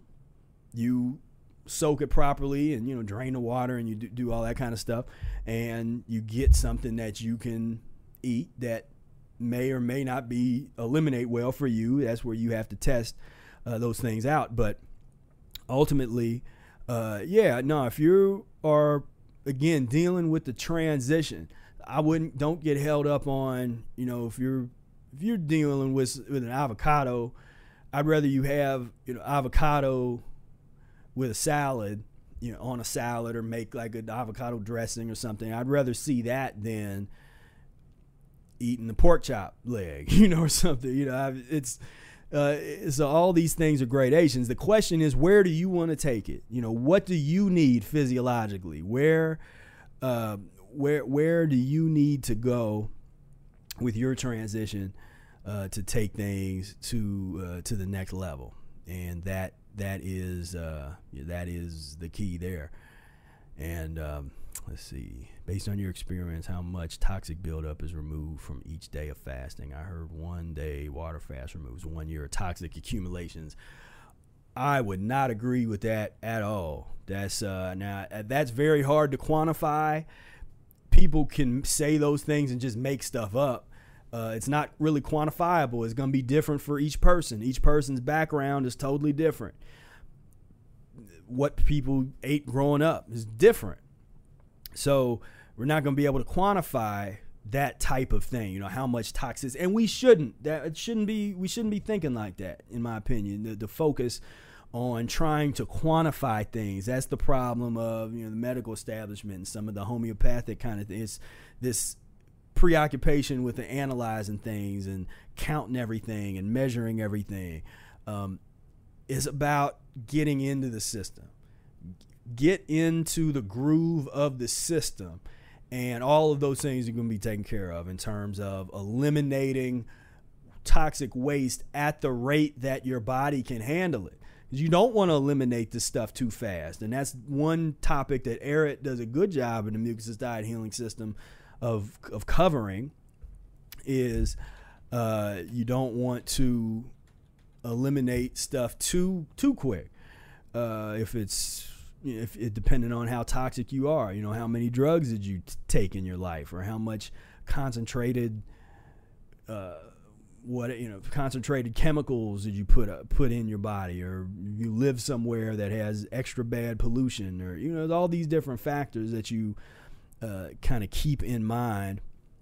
And so I'm about transition and putting things into perspective. To me, to put things into perspective, one thing you can do, if you don't have to do this if you can't, but if you're having trouble or you're getting down on yourself because you're watching some video of a raw food guru or somebody that's talking about all this great things that they did and all that kind of stuff, you got to put things back into perspective, which is, if you're just doing mucus lean, and you might not be at two meals or 3 meals. Maybe you have more than that. You're doing the best that you can. The best that you can is going to be better than these guys. And I did there's so many channels and stuff. I typed in vomit alert, and there's all these guys that force themselves to eat stuff, and it's not just a few. I mean, there's a ton of this kind of stuff on here. And it's got millions of views. This guy, whatever he vomited, I don't know what that is, but that's got 1.2 million views. So this is, these guys, bathing in spaghetti. This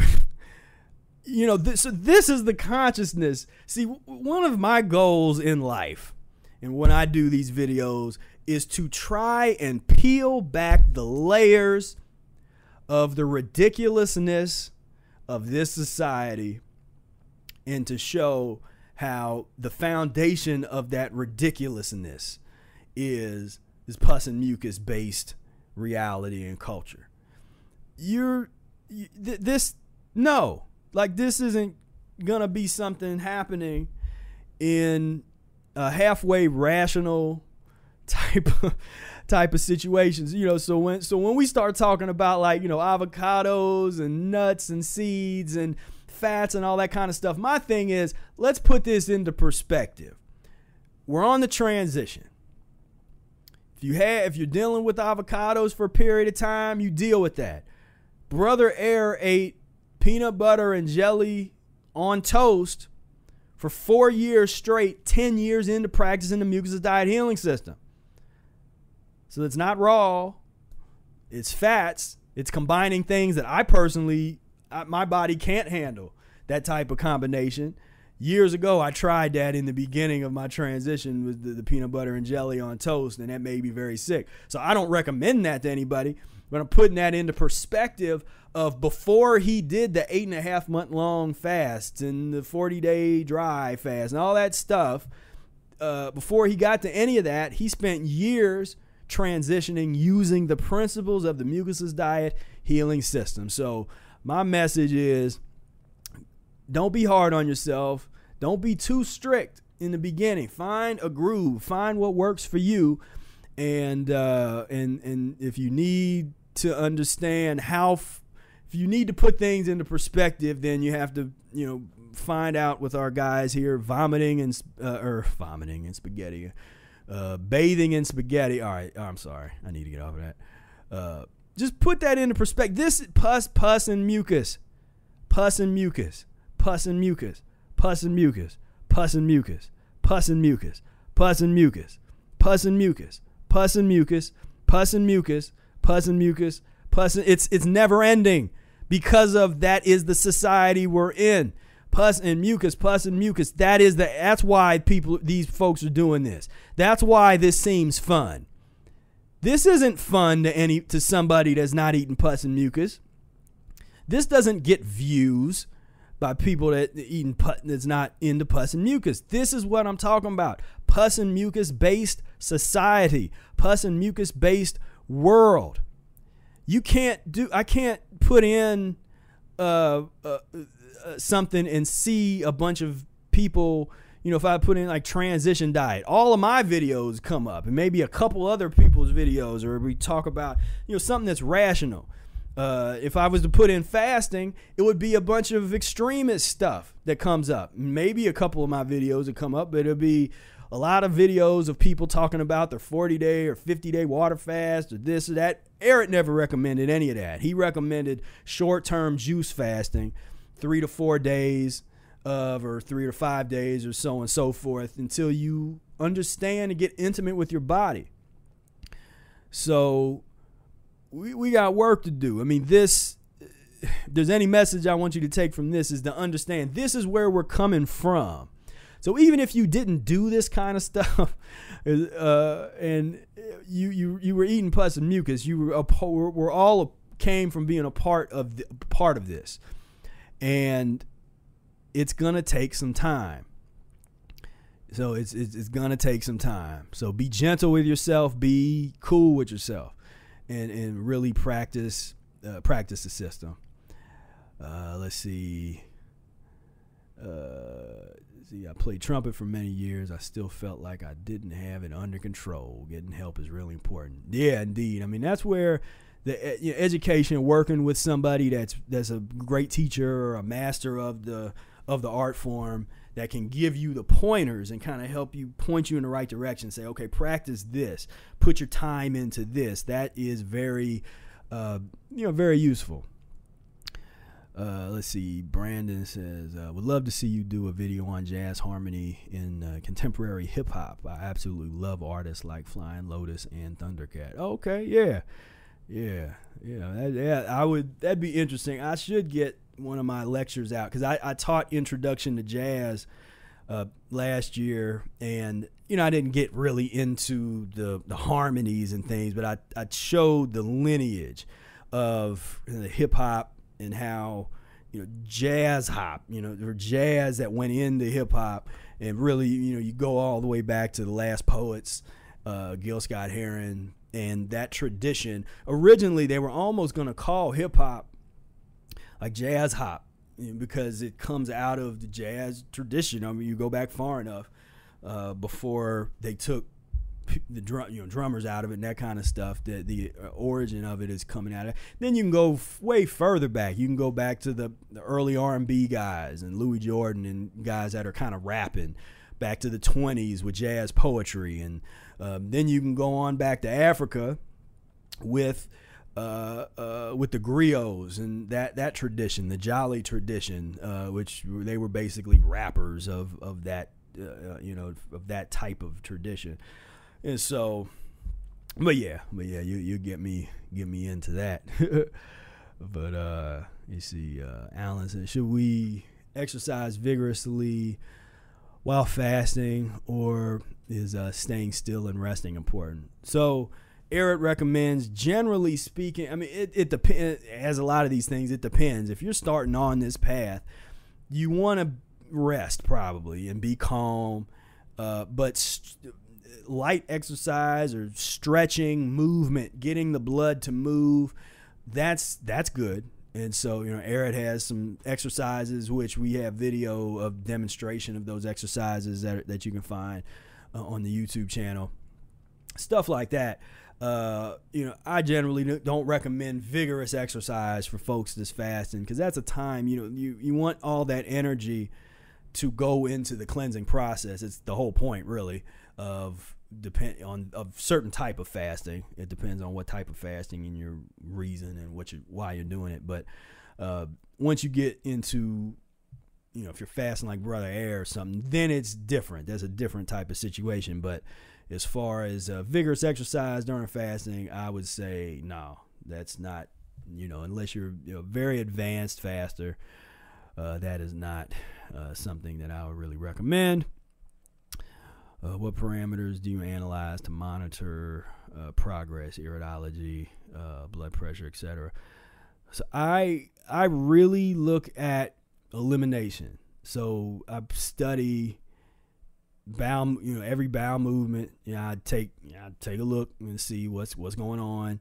The urine. Now I'm not obsessed with if sediment. I can tell if the kidneys. You can tell if there's sediment in it. But if it's not as much as you think it should be or something, don't get weirded out. There's a lot of people that get sidetracked because they're thinking like, oh, there's not enough sediment in my urine. I'm, and they get obsessed about that. So that's not it. So you can look at that. Eric recommends the looking at the tongue, as the mirror, magic mirror, as Eric called it. If you look at the tongue, you fast a couple days and then you scrape your tongue off and then wait a little bit, and you'll see the mucus content that kind of comes to the surface. And Eric's observation was that if you get that kind of mucus buildup on the tongue, that tongue is connected all the way down your GI tract down to your anus, and that's given you a perspective of if you haven't been eating mucus for a couple days and you've cleared out your colon and you're still getting all this mucus secretion on your tongue, then it's just giving you a perspective of where you're at physiologically. And as Eric says, don't try to fast until your tongue is clean. You work the system. Juices versus smoothies. Are smoothies always better than juices due to the fiber that's included? Most people today juice are say juice, I guess, most beneficial because it's less digestive energy being wasted. So I'm not a huge smoothie person. I've been personally been getting into smoothies a little bit more in recent years, but I've never been someone that, and when I do smoothies, I don't do vegetable smoothies. If I'm gonna do vegetable stuff, that's gonna be vegetable juice. I don't do vegetable smoothies, but I do fruit smoothies if I'm gonna do that kind of like a smoothie thing. But yeah, they're both tools that can be used for different purposes, and so I wouldn't say that one is not that one is better than the other. It's what do you need? What tool do you need? Do you need some fresh juice? Is that going to be good for you at that moment? You know, do you need a smoothie? Now, I don't equate the two as being the same thing, as some people say, well, I juiced it in my, in my high blender kind of thing. I'm like, there's juicer and there's blending, but I don't look at them in the same light, because they have different things you can get out of them as goals, or as tools. I mean, let's see. I hear sweet potatoes and are almost mucusless. Can you recommend the next best, least mucus forming potato? Red potato, Idaho potato. What would those garnet ones? There's ones that are red, but they're a little white. What's the name of those? I mean, I haven't even used them that much, but yeah, as far as the potatoes, I mean, I kind of just stick to the sweet potatoes.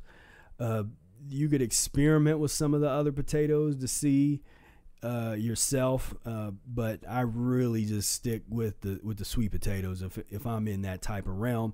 Now, there's some people that practice a mucusless diet that do use white potatoes. I've tended to recommend to people, if at all possible, to just stick to the sweet potatoes and not really get into a lot of the white potatoes, because they can start to clog things over time. They can be addictive, and so yeah. So that's that. Are baked potatoes better than steamed?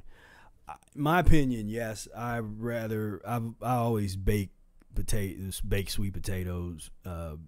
Steamed is I never did a whole lot of steamed potatoes. You can do it. Boiled, I'm not into that at all. Boiling is, I think, boil out too many of the minerals where it's not gonna eliminate properly. Let's see here. Love to see you talking about music. Yeah. So I say, how much should we pay attention to kidney filtration, aka mucus in the urine?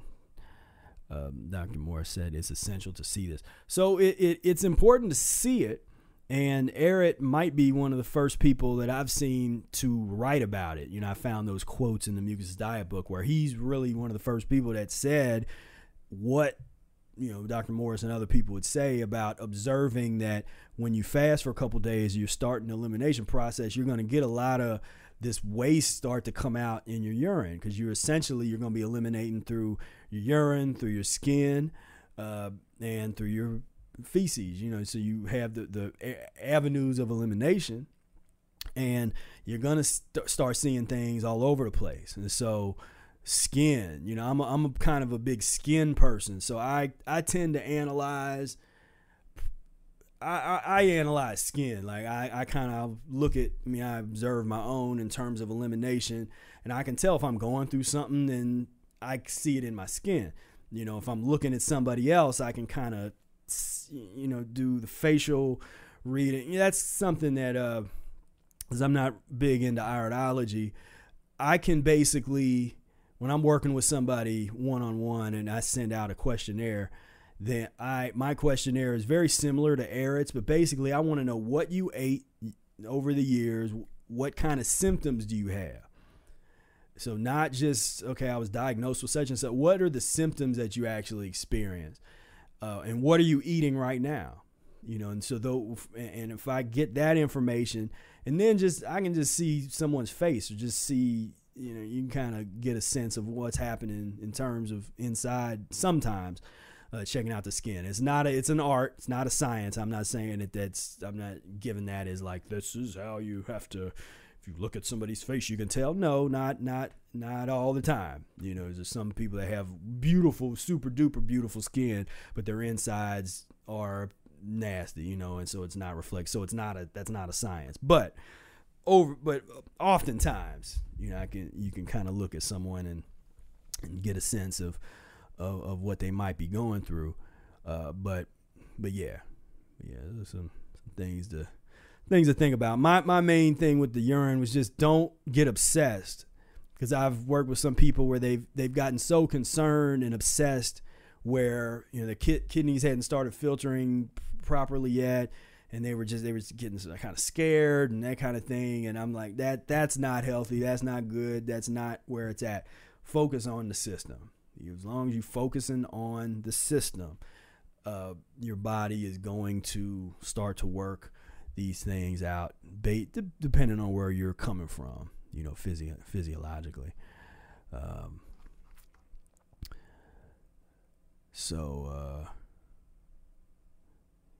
Maximum detoxification speed. Would it be best to eat only one type of fruit for several days, or would you alternate different fruit mono meals? Can tender greens ever speed up detox, or are veggies always to be used for slow detox? So now we're getting into the nuts and bolts of the art of the system and the art of transition, and once you start to get into those things, you kind of have to answer that for yourself, for your own body physiologically. I can give you the general, you know, generally speaking, you know, the vegetables slow elimination down a little bit, but they are more for the mechanical elimination. So with the combined properly, if you put together some broom salads and things like that, you're going to be able to broom out the intestines with the vegetables, and that's important.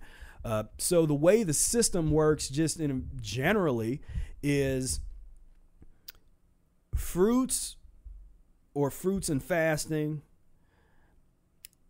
or some kind of food restriction, allows the body to start to squeeze out and eliminate some of the toxic waste that is there.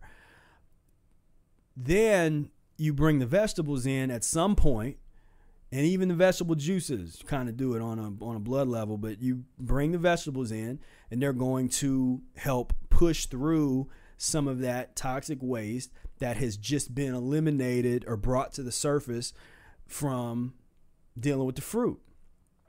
So that's the systematic nature. You deal with the fruit and the vegetables and the fasting and the enemas and all of those different elements. And the art of the system is learning how to line all of these things up properly so that you can get the best result.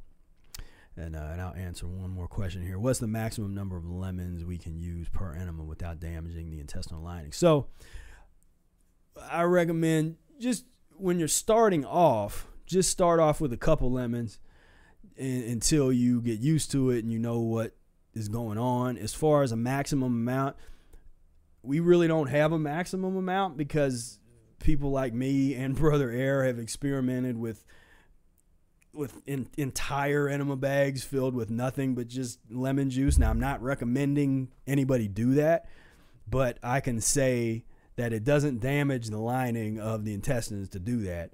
But before you would do something like that, you had to, you know, be a little more advanced, or really be, you know, have the pioneering spirit.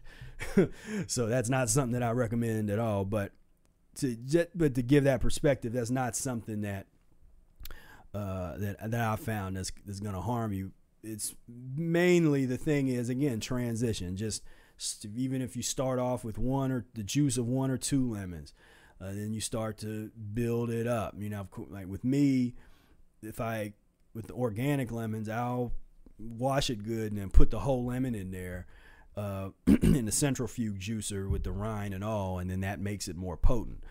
Brother Air, he still just uses the good old-fashioned citrus juicer. So those are all considerations, things that you can get into over time as you go through this process and really get yourself into a position of understanding what this is like, you know, to get into this lifestyle, practice the diet, and exist. Like I said, get in the groove. You really want to get into the groove of the system. And so yes, I'm gonna have to. So I need to go. So, all right, so I'll do one more question. So Alan, this is the last question, and then next time we can pick it up. You say to remove the modern pharmaceutical poisons, are any changes to the system necessary? Should we add activated charcoal, bentonite clay, psyllium husk, all that kind of stuff? So I didn't use any of those things for years and years. Brother Ayers never used any of that stuff. Now I started studying it and using it. Well, I'm using it enough to learn what it did and what it was. Maybe around 6 or 7 years ago, I started where I would do a few of those different things and kind of branch out from Ehret's methods and experiment with. I think I did the Dr. Morris's GI broom kind of stuff and all that, those kind of things. And I found that as a tool, sometimes those things can be useful, but they should never be, in my opinion, a sort of a route that you always go back to, or something that where you're putting so much focus and energy on, again, the supplements, these added things.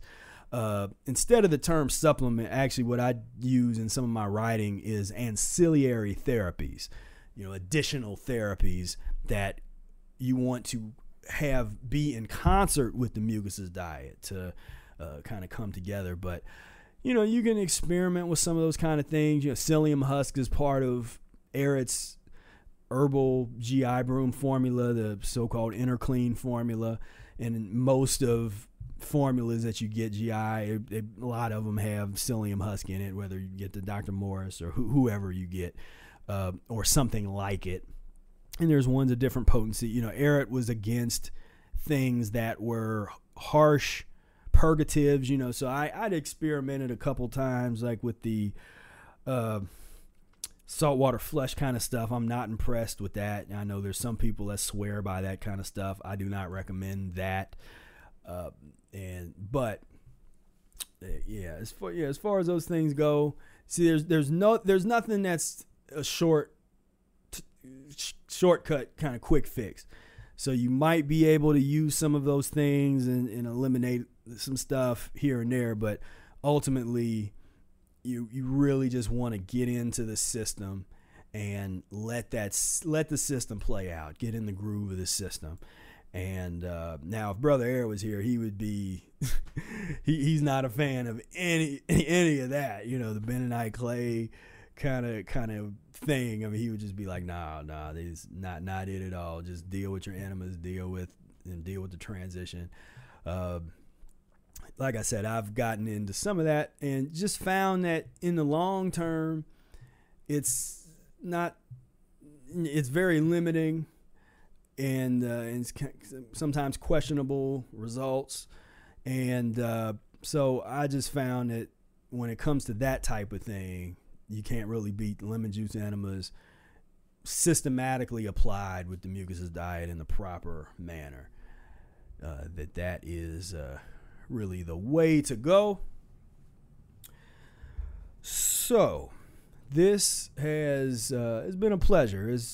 We started off a little rocky with some technical glitches and issues, but we think we finally got it rolling here. I hooked it up in a different way going live, and it seems to have worked. So we will see. We'll see how this recorded. If this recorded okay.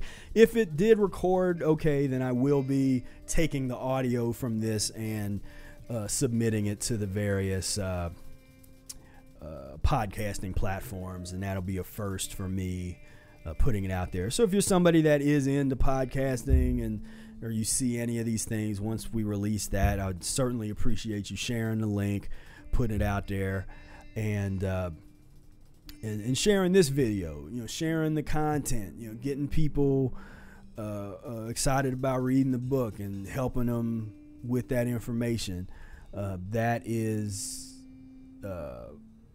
just so important. So important to just circulate the information. That's I feel like that's the job I try to do is just circulate the information, but I can't do it alone. I need help to help push it out there further, to get it further out there. But anyway, this has been fun. I hope that you've gotten something from this and enjoy this. And we're gonna work on this format. I'm gonna try to get this down so that they're not as long. We'll get the format down and figure out what works, what doesn't, and kind of play with that a little bit. But like I said, next week we're gonna have Brother Air, interview with Brother Air. We'll also be talking more about the Arnold Arete celebration. We'll talk about some other things that are happening, getting into the summer. A lot of music is coming up. We're gonna be playing a lot of music. So it is time to have some fun. We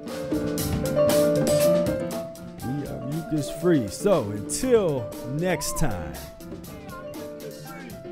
peace, love, and breath. We are mucus free. We are mucus free. We are mucus free. We are mucus free. We are mucus free. We are mucus free. We are mucus free. Mucus free.